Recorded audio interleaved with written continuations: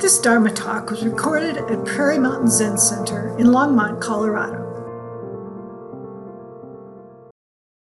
Okay, so this morning I'm going to be talking about the last paragraph of the Fukanzazengi, or Rules for Meditation by Eihei Dogen. Throughout his description of how to meditate correctly, there are many references to other works. And sometimes we kind of just, go through it without really understanding what he's trying to get at. So in looking at this last paragraph, I'm also offering different teachers' perspectives on it. Jodo shared with me his favorite translation of that paragraph, and I'll show it to you here. I'm going to share the screen. So it says, "Please, honored followers of Zen, long accustomed to groping for the elephant, do not be suspicious of the true dragon. Devote your energies to a way that directly indicates the absolute. Revere the person of complete attainment who is beyond all human agency. Gain accord with the enlightenment of the Buddhas. Succeed to the legitimate lineage of the ancestors' samadhi. Constantly perform in such a manner, and you are being assured of being a person such as they. Your treasure house will open of itself, and you will use it at will." Well, there's a lot there, isn't there? Not exactly all very clear. So what I'm going to do is we're going to look at just the first sentence, because it actually talks about two ancient folk tales.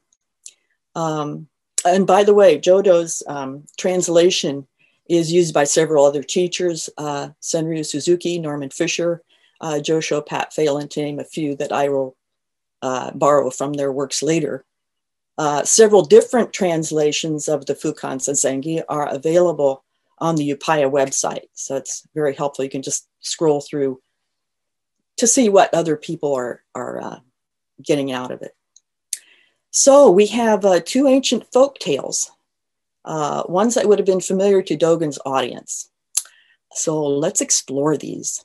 I bet there's some people here that already know about the one groping for the elephant. Would anyone like to offer their understanding of that, groping for the elephant? Is that the 7 blind men with the elephant? Yes, it is. I think 4 of them think it's like a tree trunk who've grabbed a leg. One think it's like a snake who's grabbed the tail. Another one has the trunk, and so forth, and the ears. So each of them has a very different impression of what the elephant is like, because they've only seen a tiny piece of it. Right. So why is Dogen putting this in here for us to pay attention to? It says we're long accustomed to groping for the elephant. We're long accustomed for trying to intellectually understand why we're here, what we're doing. The elephant itself in India is a symbol of great wisdom. So we're trying to understand great wisdom with maybe partial understanding, or maybe a one-sided point of view. Josho Pat Phelan says, we cannot see the whole of the situation or appreciate the true reality. Another female teacher, Roshi Wendy Agyoka Nako, the Zen Center of Los Angeles, writes, "Don't blindly search around for partial answers to your human dilemma, as you have been doing all this time."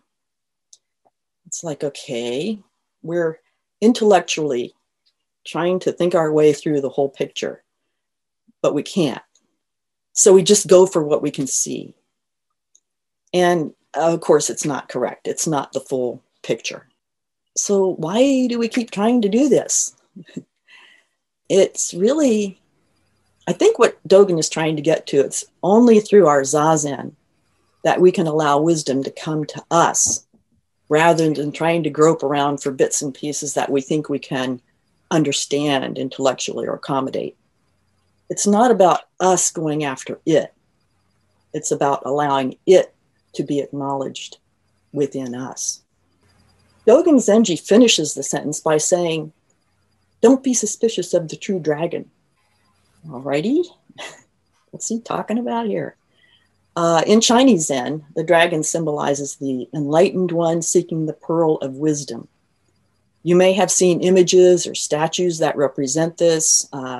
There's even, I found out yesterday, dragon robe fabric, which was made in China. And it, you know, you can see this dragon sporting after this flaming jewel. Pat Phelan says in Zen, a dragon can be used as a metaphor for Zazen or for the enlightened person. And it also refers to a story about a man named Seiko who lived in early China, who loved dragons. So does anyone else know about, we have Gene holding up his dragon. Does anyone else have a sense of what that story is about? Have you read about it or heard about it from someone else? Okay, nobody else is going to talk. Okay, I'm just offering. Okay, Seiko. Well, in Asian mythology, dragons live underwater in palaces and swim through the water and the clouds up in the sky. They make rain, and they are considered a symbol of good fortune. Seiko, this man, collected paintings and carvings of dragon, which were displayed throughout his home. He just had this thing about dragons, and he was always, talking about them and, how mysterious they were, and on and on. And so as the story goes, hearing of this man's love for dragons, one day a real dragon descended from the sky to visit him. But when the real dragon appeared, the man was terrified. He didn't know what to do. He didn't expect it. He didn't even recognize that it was a real dragon. And he just ended up putting away all of his dragon things and giving some stuff away and basically forgetting about the whole thing. And maybe he was quite humbled as well. Well, Seiko had a concept about what a dragon should be. When he experienced one, it didn't fit his concept. What might this suggest to us? Dare we look at our own concepts? Perhaps we have ideas of how Zazen should go or what we're supposed to get out of it. This phrase is a reminder to accept things as they are and not to doubt the truth when it presents itself. Yuko Kanev, who is a Katagiri lineage transmitted master, he started the Detroit Zen Center, says that this story is from the Shinshi Ryaku. Now, I have not been able to find any references to this text, but I assume he knows what he's talking about. So Dogen used this as a metaphor for the situation in Japan at that time. This is what Yuko is saying, when the true transmission of the Dharma had only been partial. Yet it had seemed authentic and real to the practitioners because they never encountered the true Dharma. He encouraged them, now that the true Dharma had arrived, not to doubt it. In other words, Dogen had encouraged them. When you have a chance to grasp the true dragon in full, total spiritual practice, do it. Well, how do you do that? One must investigate deeply and verify within oneself what that truth is. It's there. Kanev again says, verify for yourself. The next sentence, devote your energies to a way that directly indicates the absolute. And what way is that? Sitting still and allowing yourself to just be present and alert. You don't have to do anything else. Revere the person of complete attainment who is beyond all human agency. Gain accord with the enlightenment of the Buddhas, succeed to the legitimate lineage of the ancestors' samadhi.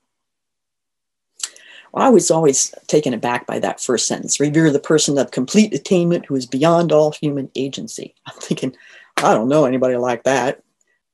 But you do know when someone has attained a level of commitment and experience. When they're talking, you can feel it, you can sense it in every action, every word they speak. It just kind of flows out of them.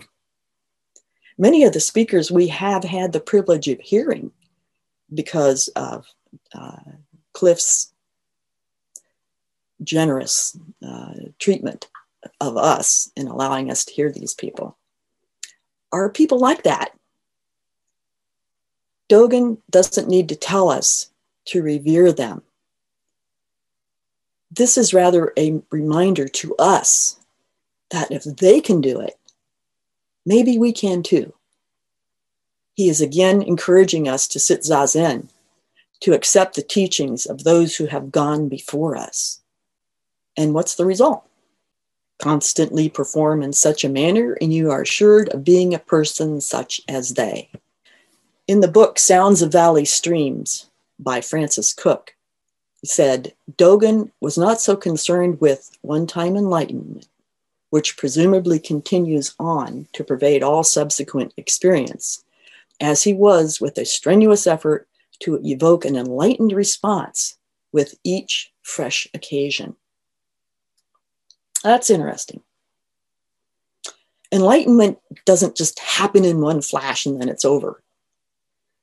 And, that's maybe a misunderstanding I had early on. I was reading stories from various sources of what were called enlightenment experiences. And it sounded like, oh, well, you just have this one big blast of something happening and that's it. It's over. You're enlightened. But now that I've been practicing for a period of time, I find that's not true. The backstory is those folks then, if they had some experience like this, spent years, sometimes their whole lives, deepening their experience and appreciation. So in Dogen Zen, once is not enough. We have to live enlightenment, rediscovering and reconnecting with boundless mind, boundless heart, moment after moment. And it is a discovery of self and other, of connections, of what might be called interdependence or oneness. Stability, spaciousness, penetrating awareness. These are some of the gifts of Zazen.